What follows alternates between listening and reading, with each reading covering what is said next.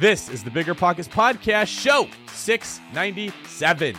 Are you then recommending mostly long-term buy and hold type deals for your clients? I do. I mean, I just feel like it's the safest route because people always need a place to live, right? And so your long-term rental is just going to be the most stable. And not only that, especially in these markets where you are seeing a lot of short-term rentals and then not enough properties for just regular renters, which is why I'm sure they've implemented these restrictions for you guys. What's going on, everyone? This is David Greene, your host of the Bigger Pockets Podcast. And in case you've been living under a rock, we are the best, the biggest, and the baddest real estate podcast in the world. The show's being hijacked today by my co-host and friend Dave Meyer, who joins me from Amsterdam to bring you guys an awesome show with a little bit different of a situation than we normally have. Dave, welcome. Thank you so much. Yeah, it's a little bit of a hijacking, but we also just want to bring some of the things that we've been doing on my podcast On the Market to this episode to help everyone listening to this episode get some knowledge about what's going on in the market. We do these like regular panel episodes where we get experts from across the industry and do sort of a roundtable discussion. And so today we're going to do one with different agents. So we've brought in two new real estate agents who are going to be coming to provide their insight. And David is going to switch roles, and instead of being the host as he usually is, I'm going to sort of moderate the conversation, and David's going to put on his agent hat and help us understand what's going on in the markets that he operates in. That's exactly right. I love getting to do this. I've been a real estate agent for a while now, and I'm still intimately involved in the details of the David Greene team and what's going on in the market. And I buy houses in these markets too. So it's fun when I get to jump in and give the advice and the counsel of someone who's leading others towards building wealth the same way that I have. Were you an agent or an investor first? Investor. Really? I'm probably the only one dumb enough to go from being the investor to willingly getting into the real estate agent space. Almost everybody in our market does it the other way. They're like, this is driving me crazy. I want to be the person to own the real estate, not sell it. But it's that drive to want to share the information. And there's not really a better way to share information about how to wealth build than jumping in the mix with your clients and walking them through that process. Yeah, good point. It seems to have worked out well for you. And yeah, it's the best situation for an investor, right? Like if you are an investor and you willingly became an agent because you knew you had something to offer. I mean, that's exactly as an investor who you want to be working with. And that brings us perfectly to today's quick tip. Quick tip. Do I have to say it weird? Do I have to say like... Brandon made me say it weird for years. And I can make you say it deeper. Yeah. But no, that's that PTSD that I have from those high-pitched quick tips I did. I would never wish that on my worst enemy. So no. Okay. We're liberated now. That's exactly right. Thank you. Thank Remark you. it. All right. Today's quick tip. There we go. That was as boring That's such as a it Dave gets. Meyer way of saying that. That's how you'd expect a data analyst to say quick. I calculated the most efficient way to say quick tip, and then I said it that way. All right. Well, today's quick tip is to check out the Bigger Pockets Agent Finder. It's completely free. And as you're going to learn over the course of this episode, having a great agent is not just about doing all the transactional stuff that is involved in being a real estate investor and buying a property, but it's also someone who's a partner with you and helps you navigate these challenging times that we're going through. David, I'm guessing you agree, but I personally believe you can make money in any type of economic cycle. It's just about adapting your strategy accordingly. And in this type of environment, it's more important than ever to find a good partner who's usually an agent to help you adapt your strategy to meet what's going on in your market. So if you want to do that, you want to find a great investor-friendly agent, you can do that for free on Bigger Pockets. Just go to biggerpockets.com/agent finder. You put in your market like San Diego, Washington, D.C., or Tulsa. Those are where our guests are from today. You just enter in what you're looking for, like what your investment criteria in, and then you can get matched with agents who can help you succeed. So that is the quick tip. I guess I'll give a second quick tip because you said I can do whatever I want. And that's if you like this type of market-based information, these panel discussions, check out Bigger Pockets' other podcast. It's called On the Market. You can find it anywhere you listen to podcasts, Spotify, Apple, whatever. David, anything else before we get into this episode? Yeah, last thing I'll leave people with is when you're using the agent finder, you're still going to have to vet the agent to make sure this is a person that you want representing you. So take the conversations that we're having here today and use them as a form of template or a model that you want to be able to have a similar conversation with the agent that you're choosing. If you have an agent on there that's never sold a house, just because they're on the deal finder doesn't necessarily mean they're going to be amazing. It also doesn't mean that they're going to suck. You don't know. You got to have the conversation with them and figure out what they know about the market, what strategies they can recommend, and what they can do to help you on your goal. A lot of people always say, what am I supposed to ask my agent? Well, listen to today's show, hear the conversations we're having, and try to find the closest thing you can to that. David, I love that advice because I just think that's true of anything. Like finding an agent or anything, you need to just vet whoever you're working with in real estate investing. Like even if you hire a turnkey company, you do a syndication, make sure you do your due diligence. That's an important part of being an investor. Okay. One more thing. Sorry, you told me that I could do what I want with a quick tip. And now I'm drunk with power and I'm going to give one more tip. And that's if you like this show, if you like On the Market, please give us a positive review. We really appreciate them. It really helps us make these great shows that you all love and rely on to become informed and successful investors. With no further ado, let's get to today's interview. This show is sponsored by Airbnb. Did you know that I turned one of my first homes into an Airbnb? It's true. And it even helped me get the extra income I needed to launch my real estate career. So if you want to try your hand at making even more income with your property, Airbnb is the place to be. Your home might be worth more than you think. Find out how much at airbnb.com/host. Passive income without the property headache? It's possible.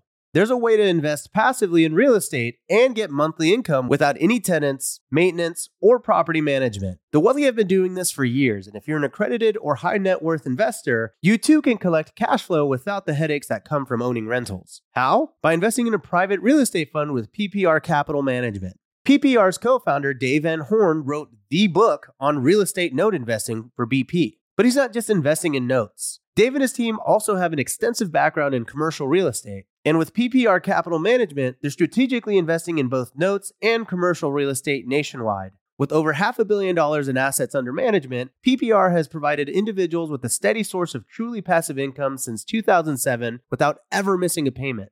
Check them out at investwithppr.com. Again, if you're looking to get monthly passive income from an experienced team with a strong track record, go to investwithppr.com today. You've heard us talk about it before. High interest rates are crushing real estate investors, leaving even some of the best investors in need of funding now. But with today's liquidity crisis, who can fill the demand? With Fundrise, America's largest direct-to-investor alternative asset manager, you have the opportunity to. Fundrise's new opportunistic private credit strategy was designed specifically for this new market environment. Fundrise supplies high-demand bridge financing on high-quality assets with credit-worthy borrowers. Top real estate investors get the funding they need while you walk away getting paid a healthy interest rate. To date, Fundrise has completed more than $500 million worth of private credit deals with an average net interest of 10.8%, and they've already amassed a pipeline worth more than $300 million. Don't sit on the sidelines. You can take advantage of this unique window of opportunity while it lasts with Fundrise's new private credit strategy. Ready to start? Go to fundrise.com/pockets to learn more. That's fundrise.com/pockets. This is a paid endorsement for Fundrise. Past performance is not indicative of future results. All investments can lead to loss. All right. Well, thank you all so much for being here. Super excited for this show. Let's just start with a round of introductions. Rob Chavez, could you please tell everyone listening a little bit about yourself? Thanks for having me, guys. I appreciate it. I'm Rob Chavez out of the Washington, D.C. metro market. I have the honor and privilege of leading the Casa Group. We're a team within Keller Williams that will do around $180 million in volume this year. And I run one of the largest real estate investment networks in the country called Grid. And I'm just happy to be here. I'm happy to participate. So I appreciate it, guys. Great. Thank you so much. Next, we have Dalia Khalif. Dalia, could you please introduce yourself? Yes. Well, also, thanks for having me. I am so excited to be here. So my name is Dalia Khalif. I am the owner and managing broker of ASN Realty Group. I've been an agent for about 15 years and then a broker for the last 2. I also have my own investment portfolio that I personally manage. And I primarily work with investors, and my real estate firm has just kind of naturally evolved into an investment firm, and it's kind of our niche. And that's pretty much me in a nutshell. And I'm just super thankful to be here. All right, great. I feel kind of weird asking you to introduce yourself, David, but just for giggles, why don't you introduce yourself to everyone who probably already knows you? I am the other David in the David and David shows here, often called Dave and David by real estate connoisseurs who are a little more cultured. But I'm a real estate gadfly. I do a whole bunch of different stuff. I run the David Green team, so we sell homes all throughout California. Looking to continue helping the BP community, representing them out here. I have a mortgage company called The One Brokerage, where we help people finance real estate all across the country. And then I buy rentals all over the place, write books about real estate, and host the Bigger Pockets podcast, which is what people already probably know if they're listening to this. Let's hope so. Today, we're going to be talking to all of you. You know, all have a lot of experience, but talking to you in the context of being real estate agents, because so much of what's going on right now in the market is very fast paced, and it's sort of hard to keep up. Even someone like me who looks at a lot of data is always in arrears, it's backward looking. And so we want to hear from all of you about what you're seeing on the ground in your respective markets and what you're counseling your clients with, and how you're preparing yourself for this shifting market dynamic. So, Rob, I'd love to start with you. Can you quickly just tell me a little bit about the DC market over the last couple of years? Like, what happened during the pandemic, and has anything changed recently? Well, a lot has changed. So let's go back in time a little bit. Let's start like from 2017 to 2019, right? We saw just kind of this modest appreciation at 3 to 4%. And which was normal. Same volume of properties was selling year over year. And then in 2020, we saw an 8.5% spike in appreciation. And then we also saw a 5% increase in the number of homes that were selling. So more homes sold for 8.5% more. But then the next year was super interesting. 2021, we saw a massive spike. We saw another 8.5% or 8.2% growth in the DC metro market. But there was a 13% year over year increase in the volume of homes, the number of homes that sold. So we just had a lot more homes sell. It's almost like we pulled some of those future sales into the present, right? And then year to date, it's been fascinating because year to date, we still have experienced about a 6% appreciation, but we've seen a 19% drop in the number of homes sold. So pretty significant. And really, we know it's the second half of this year. It's really been the second half of this year. When I compared the Q3 of this year compared to Q3 of last year, it's pretty fascinating. I mean, it's like a 26% drop in the volume of homes, but we still had a 3% appreciation, right? So, that just there's still low inventory in our market, right? Was about a 24 average days on market is 24 days, and there's about a month and a half supply in the DC metro area, But if you go down a little bit deeper, what's fascinating is that DC proper, is actually having kind of its worst 5-year cycle. And so DC is experiencing longer days on market, more inventory than the historical 5-year average. And it'll be interesting to see how this plays out over the next couple of years. I think what we've done is we've gone to the other side. And so we hit this inflection point. And now over the next quarter to 2, we're going to start seeing a significant drop, in my opinion.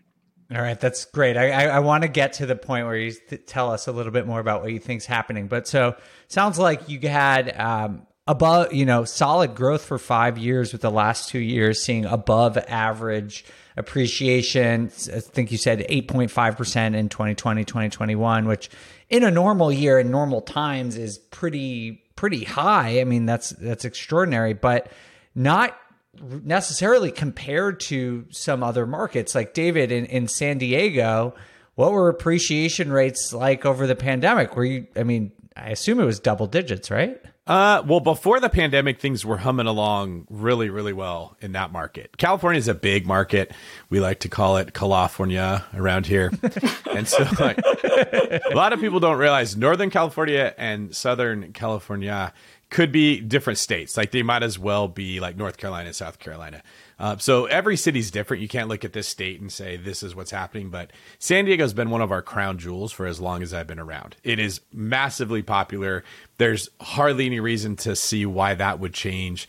The industry is very solid there. The weather's incredible there. And so before the pandemic, days on market was at less than 2 weeks. Like houses, even an old, ugly house was just flying off the shelves because everybody wants to be in San Diego. And inventory was always the biggest problem that we had there. Now with rates going up, I've talked about this before, the higher that a price point is in San Diego, the average price point in the city is about $1 million. And if it's in the county, it's about 800,000. But higher price points, the markets become very sensitive to interest rate hikes. When you get a higher rate, if it's a $200,000 house, it doesn't have a big effect. But on $1 million house, that's massive. And so you sort of see a point where a market can only get to be so expensive if people are using loans to buy the properties. Now, you also have a couple areas in California where people just pay cash. They don't care. They've got $8 million.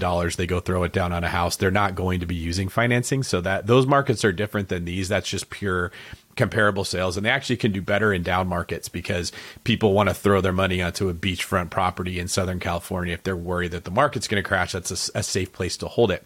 But San Diego in particular has slowed down from what it was like pre-pandemic. It's actually growing at about 1%, which is not amazing, but that's actually an incredible good opportunity if you're looking to buy in San Diego because it's been very, very difficult. It's not crashing by any means, but days on market have about doubled in the last year. So they were around 2 weeks. Now they're sitting just under 4 weeks right now, which means buyers actually have a chance to get into one of the most solid markets in the country.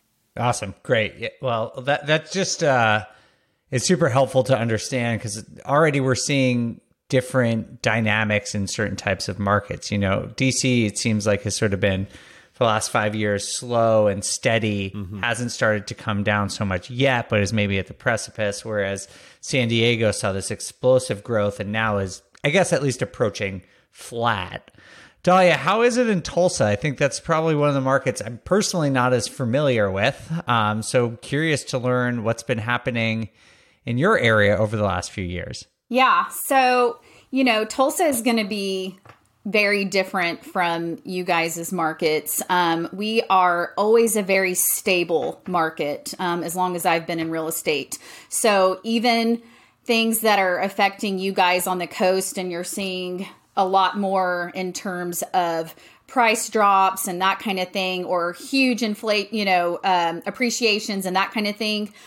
We see some of those things, but on a much smaller scale, just because we're just so stable there in the Midwest, right? So, we saw our median sales price back in 2020 was around $200,000. And now we're at around $250,000. That's our median sales price right now. So we saw some really good appreciation these last 2 years. But what, a lot of us in the real estate business here are saying is that this is Tulsa playing catch up. We were so undervalued for so long, and now we feel like we're getting to where we should have been and just stabilizing. And then as far as days on market, obviously in 2020, things were just flying. Our average days on market was less than 8 days. Now we're around 2 weeks. So things have slowed down, but they're still moving fairly well. Especially in certain price points. Our inventory is still low. Back in 2020, it's still very low. We have less than 2 months worth of inventory right now. And then obviously the interest rates are the huge factor that we're seeing between 2020 and now is how that has impacted, buyer demand. So those are the main things. I would say especially our under 200,000 is still moving very well. Once you get over the 220, 230 price point, and I think that's obviously because it's closer to our median sales price, things are not moving as much, staying on the market longer.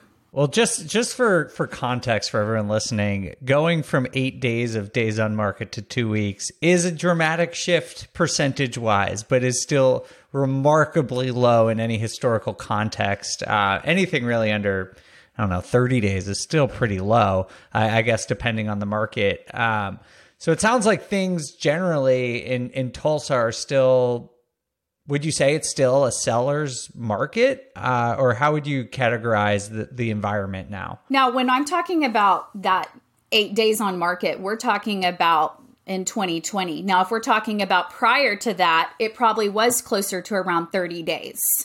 But this was once we started seeing the inventory shortages and all of that.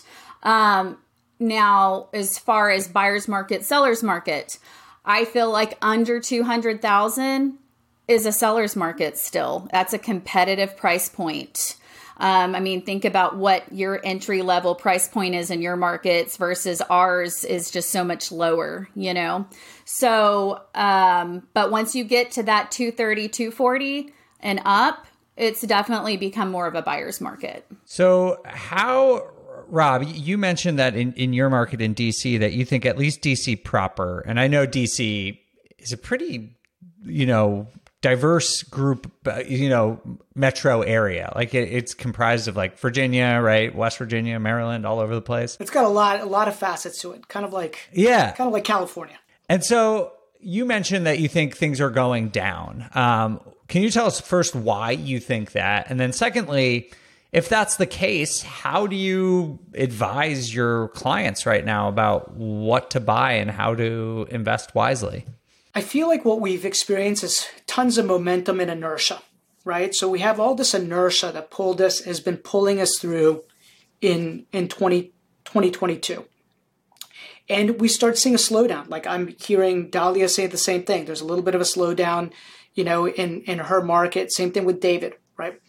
And that inertia will start going the other way. And we're already seeing it in DC proper. It's still, here's the thing, guys. Seriously, it's still a seller's market, right? There is in Virginia, in Northern Virginia, there's a month and a half of inventory. Or, some submarkets, it's under 30-day inventory. In DC proper, it's like 2.4 months. So that is still a seller's market. It just feels so much different than the 15 days. I think that was the lowest that we had, Dahlia, in our market was like 15 days, right? It's now crept back up. But what I'm seeing is that just like there was momentum going up, there's now momentum going the other way.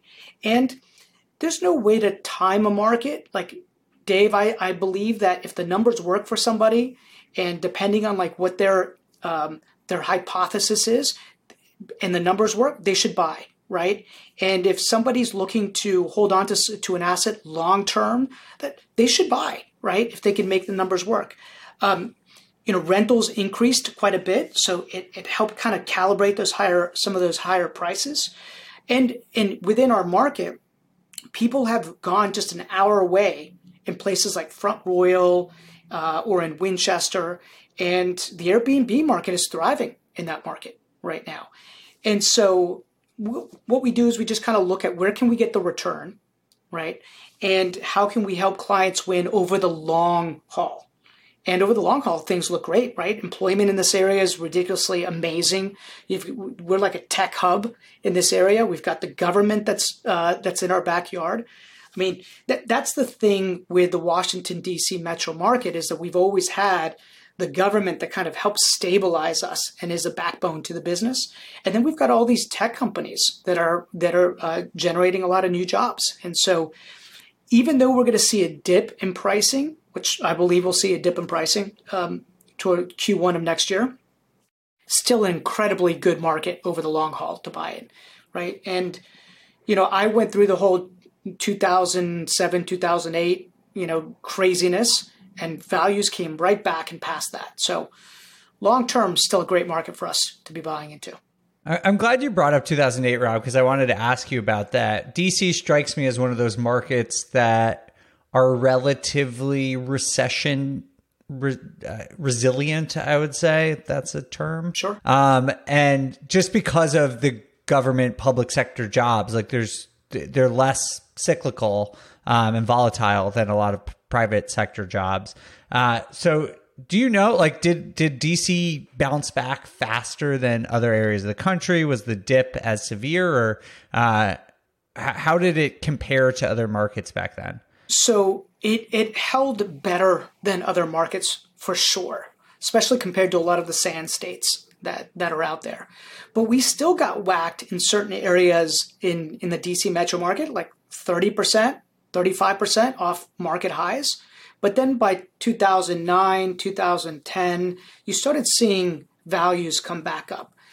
And, Dave, I remember in 2012, 2013, because we bought, like, I'm an active buyer as well. We bought things at such discount. When things started rebounding in 2012, 2013, I felt like things were overpriced. And I kind of pulled back some of my buying a little bit, like shame on me for doing that, right? But there'd been a 30, 35% drop, and I just bought at pretty low prices. But it came back pretty quickly. All right, cool. Thank you, Rob. That's super helpful. I mean, I think over time, I've just seen this dynamic where certain markets are a little bit more volatile. They spike up, they come down, they peak and valley a little bit more. But certain markets, it sounds like DC is more of like a slow and steady kind of thing. But that can be very beneficial, especially for long-term investors. David, what about you? You said appreciation is down to 1%, which is obviously still up, but a pretty big shift. I was actually, well, let me just, I'll share something I read the other day after, but just what do you think the play is in San Diego right now? What are you advising your clients? You're probably not going to, your average person isn't going to go get 9 San Diego rental properties. Okay. They're going to have to put $250,000 down on every one of them. Then you got to just look for the needle in the haystack to make it work as far as the cash flow is concerned. It's not really a market where you're going to make this the meat and potatoes of your portfolio. But I'm very big on what I call understanding portfolio architecture. Okay. How do you add properties to your portfolio that complement each other, that make up for the weaknesses of other properties with the strengths of this, and vice versa? San Diego is very resilient. To me, I think it's the best weather I've ever seen, and it might be the best weather in the entire world. We just had BPCon there. Every time I go, I'm like, I could never live here because I would never work. This would be, it's so the Bermuda Triangle. It's so nice. Yeah. Like, people that have money are going to want to be there. That there's no way around that. And weather is not dependent on industry or population trends or whatever technology company happened to go there and bring all the jobs with them. And they can't really build a ton because the city's built out really far. So the play for San Diego, in my opinion, is that if you're a resident there, you need to be buying a property and house hacking. I think this is the best house hacking market in the entire country, as far as what I know. And it's because it's got all the pieces that you need. A bunch of people that want to live there that will never be able to afford a home, so they got to be able to rent something. We all know somebody who moved to San Diego after high school and never came back, and they're still working at a bar, working at a restaurant. They're not ever going to be a homeowner because they're stuck in that Bermuda Triangle. They need a place to rent. Then you've got the rents that are crazy expensive for you if you're trying to live there. Okay, so house hacking works best in areas where housing is expensive. It gives you this added benefit of doing it. And then you've got the fact that it's got a strong short-term rental market, but it's very difficult to get a short-term rental occupancy deal from the city. They limit how many people can actually do short-term rentals. So if you want to try to just go buy a property and throw it up as an STR, the odds of you getting picked are low, and that's a very expensive property to hold while you're waiting. But if you live in the property yourself, you can rent out another part of it as a short-term rental. It's sort of a back door that you can get in, which is just another benefit to house hacking. So I don't think that you're going to build your entire portfolio full of San Diego properties, but you definitely should have one or a couple if you can get it over a span of a couple years, because the appreciation is going to be incredible. And it's not an investment you're going to have significant worry about losing. It's not an area like, fracking went away, so all these properties in North Dakota that were exploding at one point cut off completely. Dave, the DC metro market is similar. It's a house hacking kind of market for investors. But then if you just go an hour and a half outside of DC, you've got some beautiful country. You got you've got the Blue Mountains. You've got the Shenandoah River, and STRs are where I'm seeing a lot of investors go out to those markets and making the numbers work. And it doesn't sound like there's the same hurdles that you have to go through compared to a place like California. One of the rules is in the Warren County area, you just have to be 100 feet away from your neighbor. That's it. If you're 100 feet away from your surrounding neighbors, like if you go through the process, pretty easy to get a permit for an STR. Yeah, that's awesome. Dahlia, I want to check in with you. What do you think? Like, what are the top 3 strategies you recommend right now, given what's going on in Tulsa? So, Tulsa is definitely more successful when it comes to long-term rentals right now. Surprisingly, we do have quite a few short-term rentals, although we're not necessarily a vacation destination. I think the culture has just changed, especially in the last 2 years, where people would just rather rent, a house or a townhome or whatever than stay in a hotel to accommodate, their family or just to be more comfortable. So we did see quite a bit of saturation with STRs here, and we don't have all those limitations in terms of getting a license here. It's very easy. It's basically, I think, $300 for a license for the year. There's no inspection. There's no process you go through other than just applying and paying the license fee. Okay. So we saw a huge influx of STRs in the last, I'd say 4 years. And so now we're pretty saturated. So I'm definitely, I had clients purchase STRs in the last couple years. Now I'm advising, it's always great to purchase something that would serve great as both, something that's in a location that would do well as an STR or an LTR, so that you have the flexibility to flip back and forth if you need to. You have an exit strategy. Yeah. I mean, I love that point about creating that flexibility. That's a great way to protect yourself and mitigate risk. I was just curious though, how are you seeing, how is this oversaturation in STRs manifesting itself? Like, what are you seeing that is telling you that there's too many right now? Vacancy. Okay. And are you seeing clients that have bought STRs struggle to make their numbers work? So, and I try to keep, in contact with my clients after they purchase. We stay connected. I, try to keep a pulse on what's going on.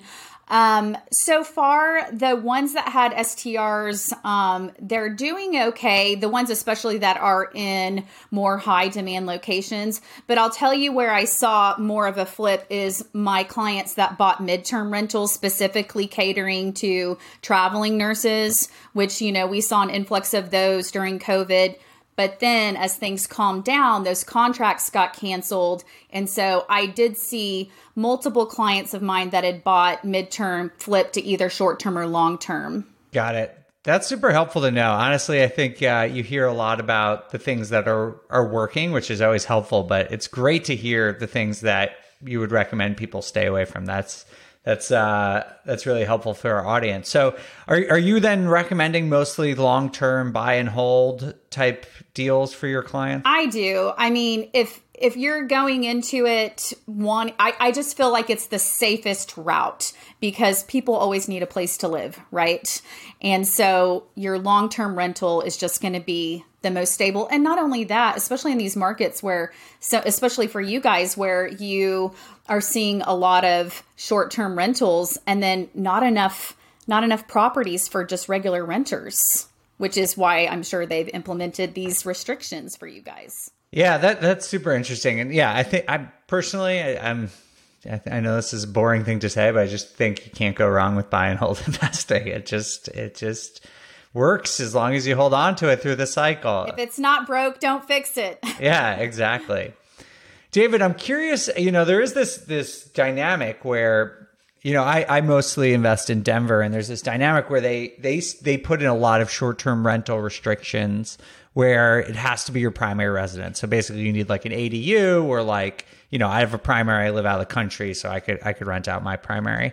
But for the people who have it, it actually turns out to be even more lucrative in those markets because there's constrained supply.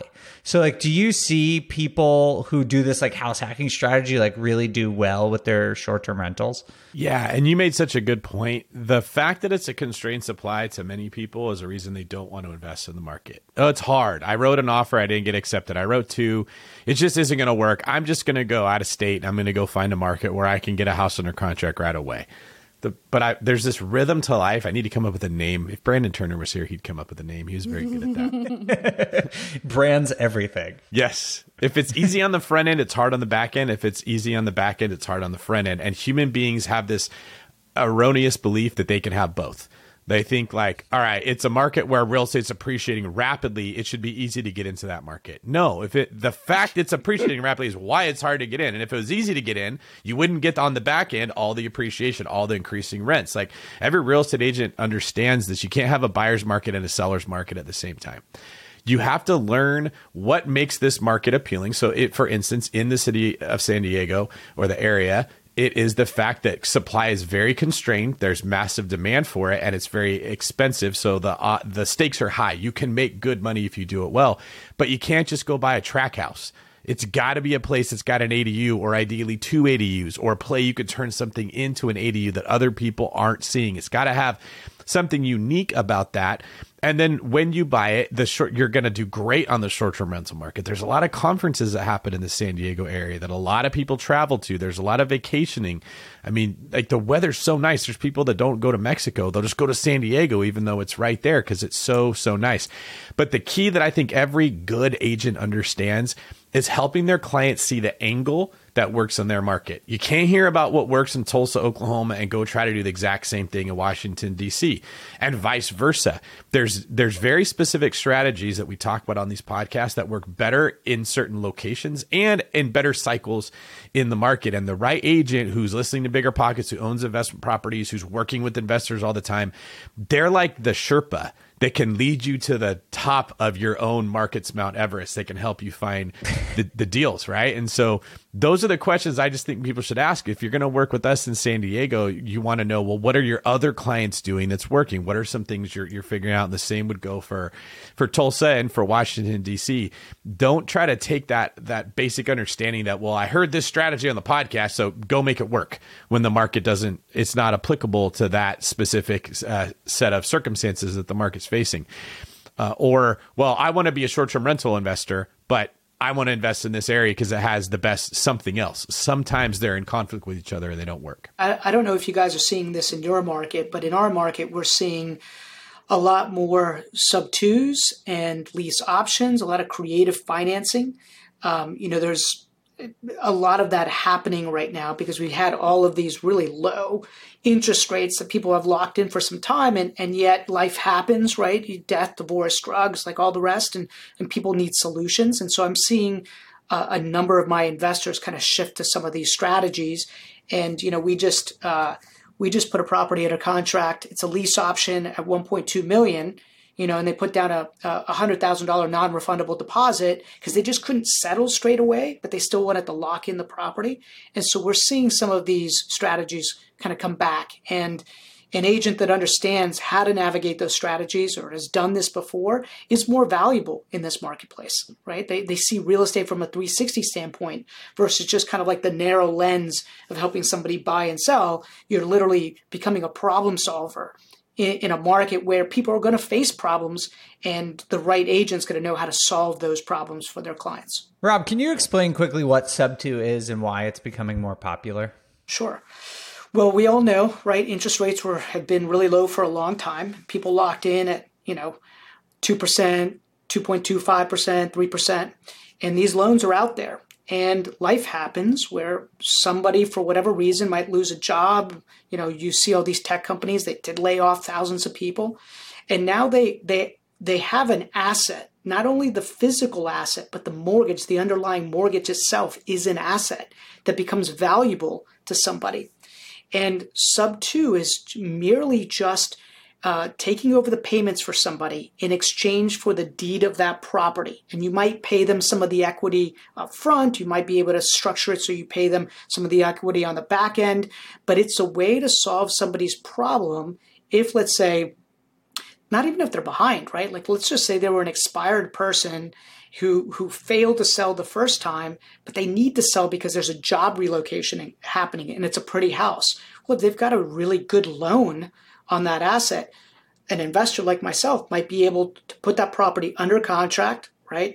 And essentially buy that property with the underlying debt that's there. So effectively, the loan stays in that seller's name, right? We effectively almost become partners together in that respect. And so I know our team has completed a couple this past month. We've helped navigate that process with some of our sellers. We personally have I bought one last year, in the process of buying one right now that way.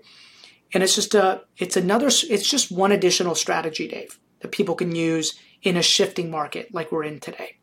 And as long as you can create a win-win for everybody, then you should employ it. Thank you. That's super helpful. Yeah. And if you can find those types of deals, super beneficial right now.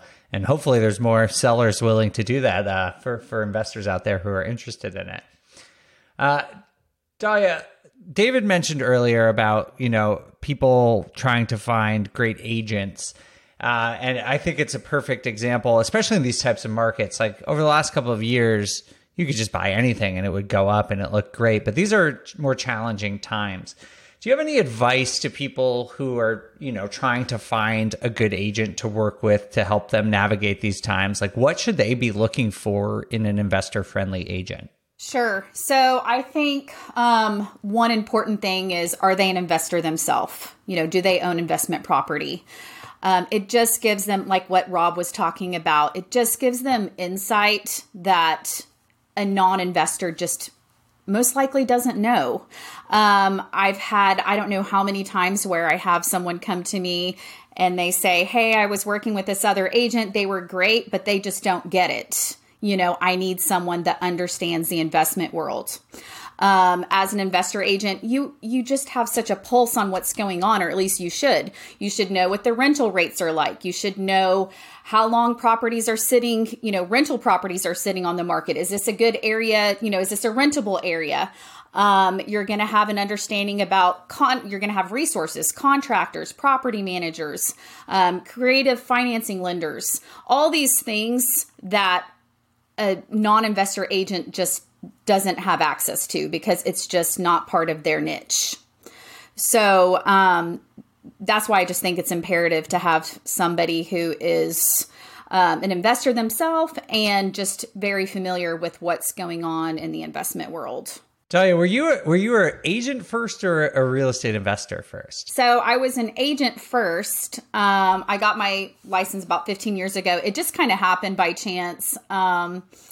And not only that, my dad's an investor. So I always knew that at some point I was going to go that route. It's just getting financially ready for it. But I grew up around it, grew up with my dad buying rental properties. So it's just always been around me. That's awesome. Was it hard? Like, did you have to learn or do anything extra to start catering and working with investors once you were already an agent?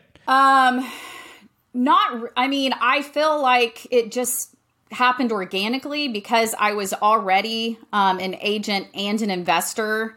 I was getting referrals, people that were just referring people to me because they knew that I was doing both and that I was knowledgeable. And so it just kind of naturally happened that way.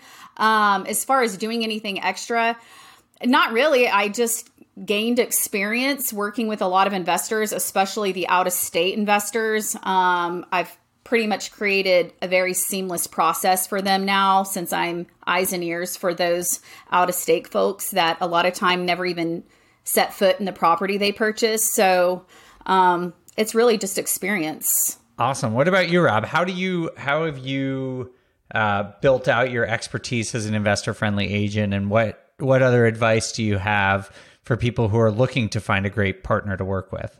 So a couple of things. One, I love actually the investor. I'm going to say it right now. The investor-friendly agent moniker. I hate that moniker. Really? Yeah, only because I feel like what you are, it almost sounds like Go Fetch as a friendly investor agent, right? But really, the moniker is really more of a consultant, right? Like helping somebody understand all of real estate from a 360 standpoint. So I know everybody uses it. It's just one of my things, right? But I started off as an investor first, right? So as an investor first, my wife and I would buy 20 to 25 houses a year. We'd fix up small multifamily properties. We'd then sell them to investors turnkey. Then we would manage assets for other investors, and we learned the game there. And what I realized was that we had a skill set at that point to be able to guide other people to be able to do the same.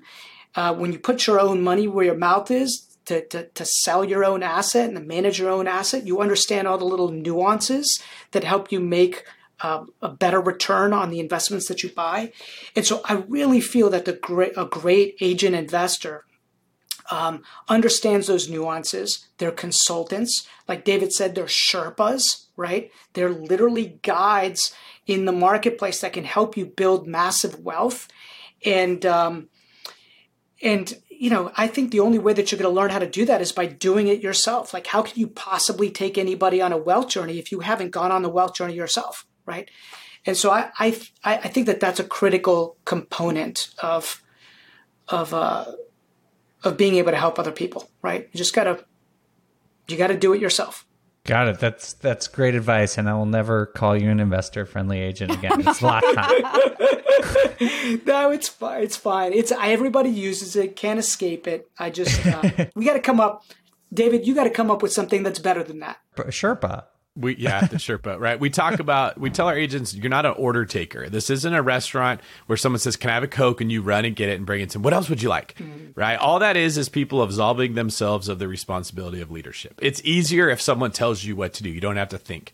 You want the person at the best restaurants. I used to work in like fine dining places when I was in college, where I don't say, what do you want? I say, would you like wine tonight? Maybe. What do you have? And then I show them the list. And I say, if you're looking for something like this would be a good pick. But if you want something like this, that would be. And then you ask me questions. And then I show you I know about wine. So now my suggestion sounds like something you'd want to trust. Real estate should work the same way, just with higher stakes and more details. If you're an agent and you don't know what's happening in your market, it's like being a person that is trying to sell wine and you don't know anything about wine. You want to be recommending things to people. You want to be advising them, leading them in a sense, and you got to have confidence to do it. And I love the point you made that you should be building wealth for yourself. Ideally, you want an agent that owns properties in that market and is very comfortable with it. Because if your motive to become an agent was, I hate my job, I hate my life, I just want a different one, maybe I'll strike it rich. You're like the person that, move out to California for the gold rush and try to figure out like, maybe the fates will bless me, right? Those were not the people that did well. The ones that did well had a plan, right? They were the people that went out there, they sold the picks and the shovels to the gold miners.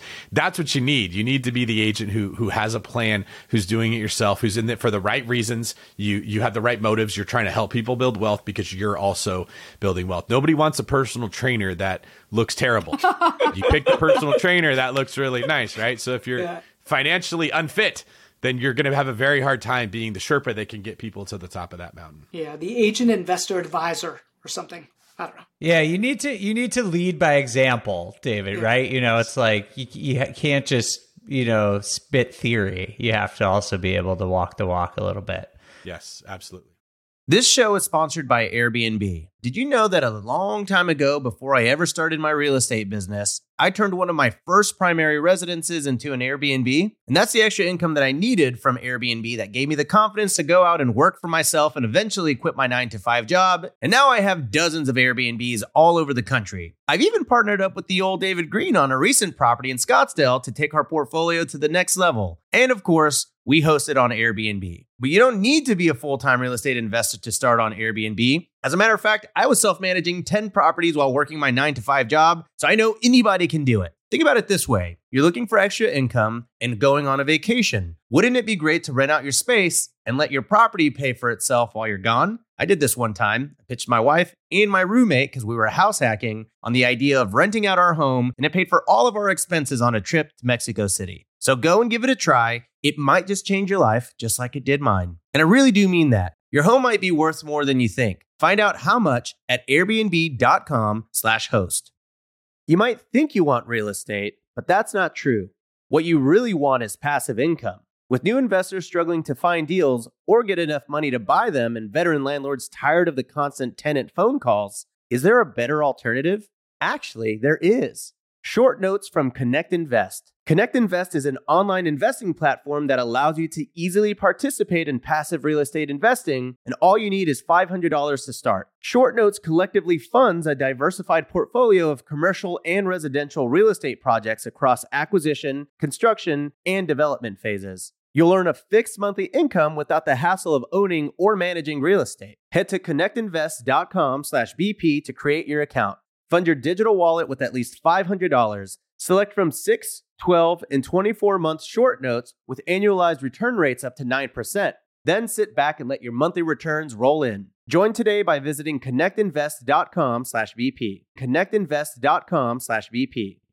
You're trying to close on your next rental, so why is your insurance company dragging its feet? With long lead times and never-ending paper forms, it's no wonder it takes forever to finally get a policy. Modern investors deserve better. They deserve Steadily.com. At Steadily.com, you'll get fast, affordable landlord insurance available online 24/7 in just a few clicks. You can even get next-day coverage, which takes just minutes, by the way, to obtain. And you can do it all from your phone. Steadily was founded by landlords who created insurance products tailored to the unique needs of this industry. It's their sole focus, and that's why landlords nationwide consistently rate them 4.8 out of 5 stars. So whether you've got a single-family, short-term, or multifamily portfolio, Steadily.com can secure the best coverage at the best price to protect your properties. Discover how Steadily can save you both time and money on your rental property insurance. Visit Steadily.com for a commitment-free quote tailored to your needs today.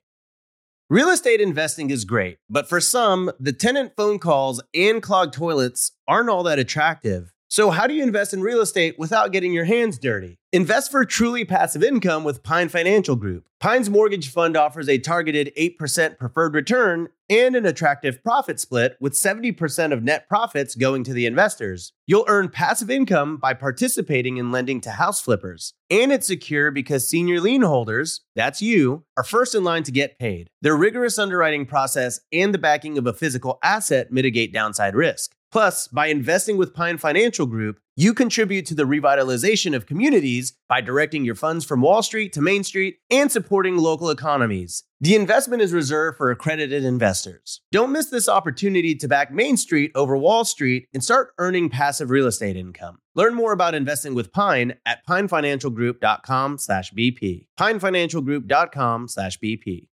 Well, this has been super fun, but we do have to get out of here soon. But I would love for you all to leave us with one piece of advice. So could you each give me 60 seconds or less on why you think your market is a great place for investors to consider investing right now? David, you're experienced. I'll make you go first. Experience at podcasting. I know you're all experienced investors and and agents. I could just make David put him on the hot seat first. Yeah, I dropped so many mics that they actually put it on a stand so that I can't drop it anymore. I was breaking material with all these great quips. My advice is don't think I'm too busy to help you with getting a house. That's something that people just stopped reaching out to me when I started hosting the podcast. I'm like, I have an entire freaking company that's designed just to help you make money with real estate with all of the information that I've learned that I've tried to pass on to my agents to help you. So reach out. The second piece of advice that I'll give is stop looking at what's right in front of your nose. Okay, whenever we talk about strategies that work, people that built wealth, unless they invested in FTX and they thought that they were really rich, which they're now regretting, it's people that took a long-term perspective. The people that made money in real estate did it over 20 years, over 30 years. They didn't buy a house and when one fence board broke, they thought, oh, this isn't worth it. There's an expense I didn't know. They played the long game. So stop zooming in on what's happening right now or how to get the perfect deal or waiting for the perfect market. And then 10 years go by and it never came and you lost hundreds of thousands of dollars that you could have made had you just found the best deal you could in the situation that you were in right there and then went and recapitalized so that you could do it again and let time does what it does with real estate. So I'm constantly just trying to be an evangelist for this zoom out perspective that I have. No one remembers what was in their inspection report 30 years ago. You can all ask your parents or your grandparents what freaked you out about buying the house and they don't remember. They don't know the escrow officer's name. They don't know the inspection report. They don't know what interest rates were. What they know is how much money that they made in real estate, holding it over a period of time, letting the loan get paid off and letting inflation appreciate the asset. Love it. And I assume you believe that San Diego is a great place for that long term, right? Like, yeah.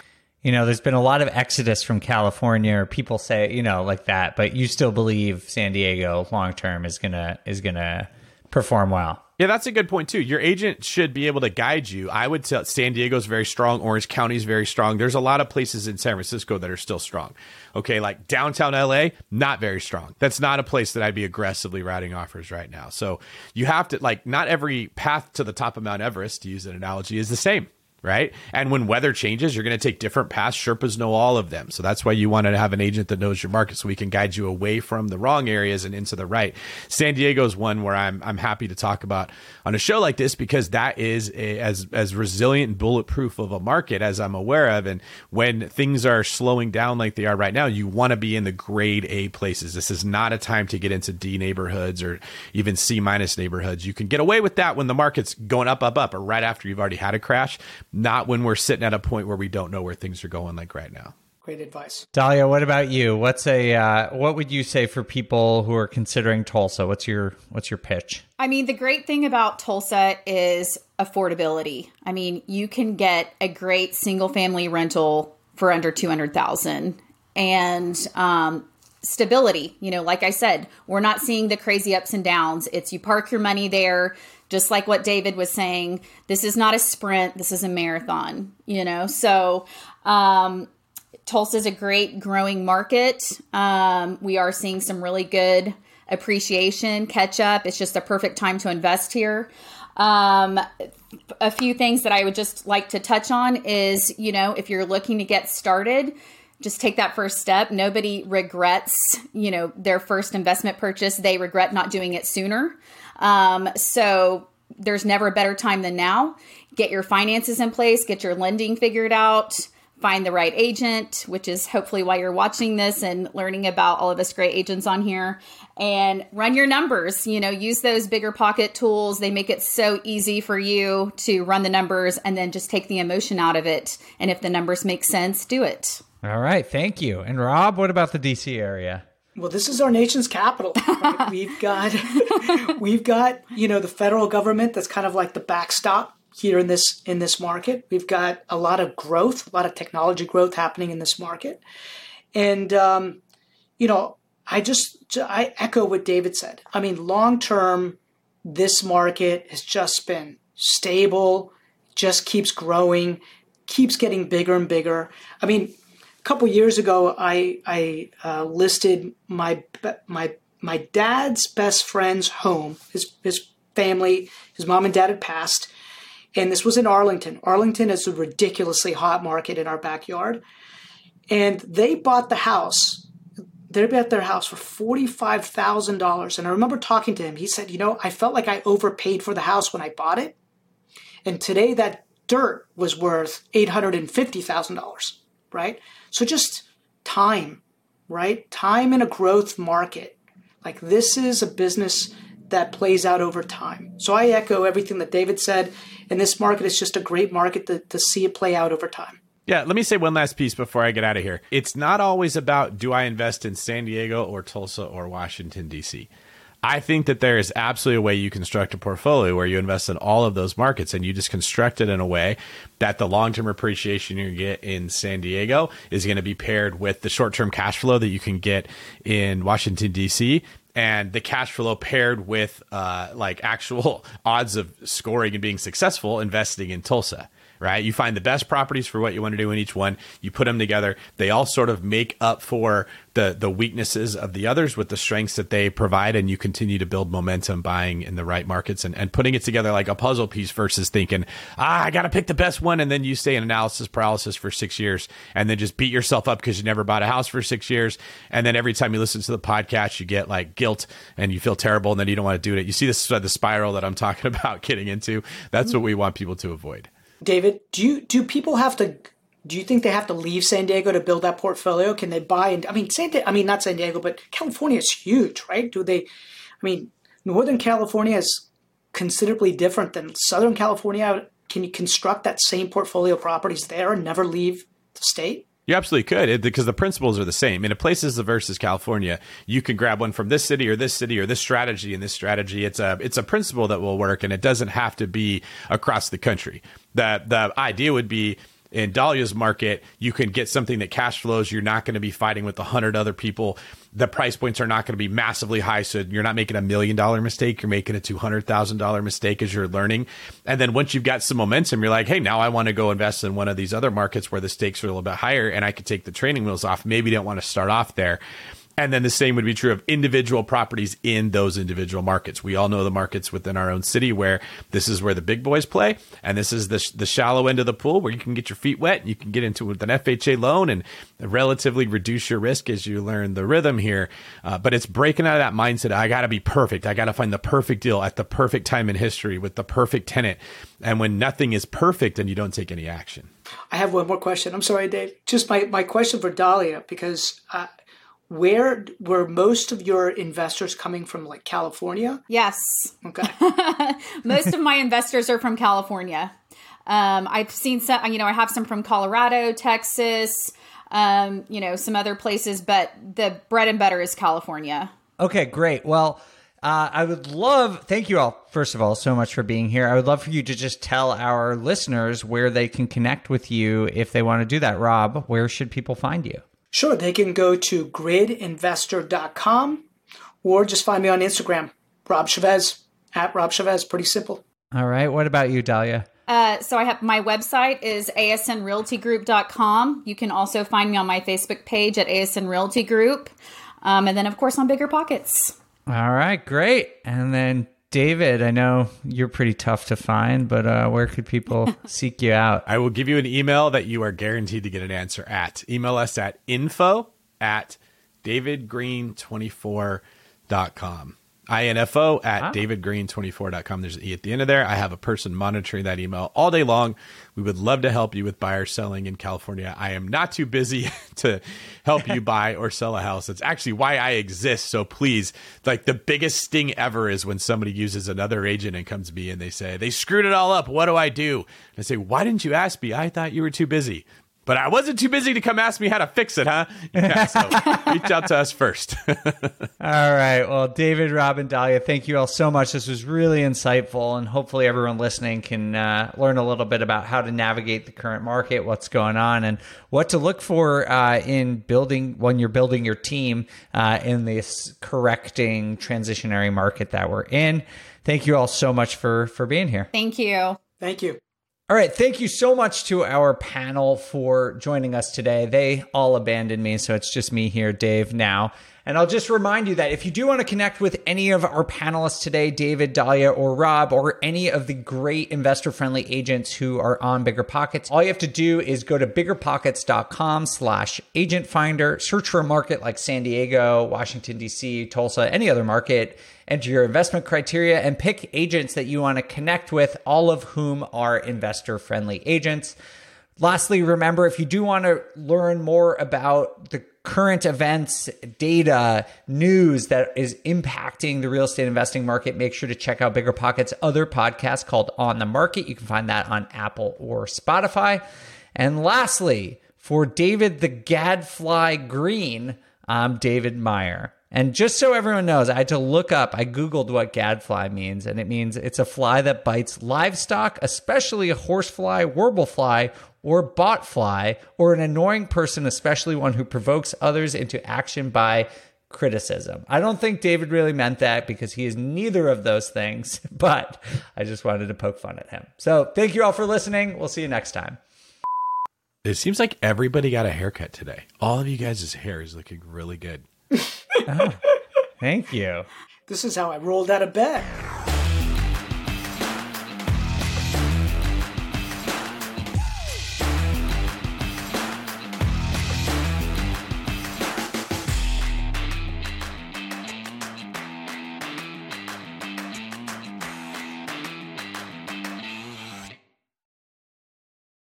The market is changing, and finding your way can be tricky. Rates shift, headlines whirl, but your goal hasn't changed. You want financial freedom. And the best investors know it's not about timing the market, it's about time in the market. If you're ready to get into the real estate investing game or take your game to the next level, finding an investor-friendly agent is your next step. With BiggerPockets Agent Finder, you can find the right agent in minutes. Just head to biggerpockets.com/deals and enter a few details about what and where you want to buy, and bam! Instantly match with an investor-friendly agent who fits the bill. These local market experts can help you navigate the neighborhoods, analyze the numbers, and take action with confidence once and for all. This free resource is only available at biggerpockets.com/deals. Get an agent, get the deal, and get closer to financial freedom at biggerpockets.com/deals. That's biggerpockets.com/deals to find your investor-friendly agent today.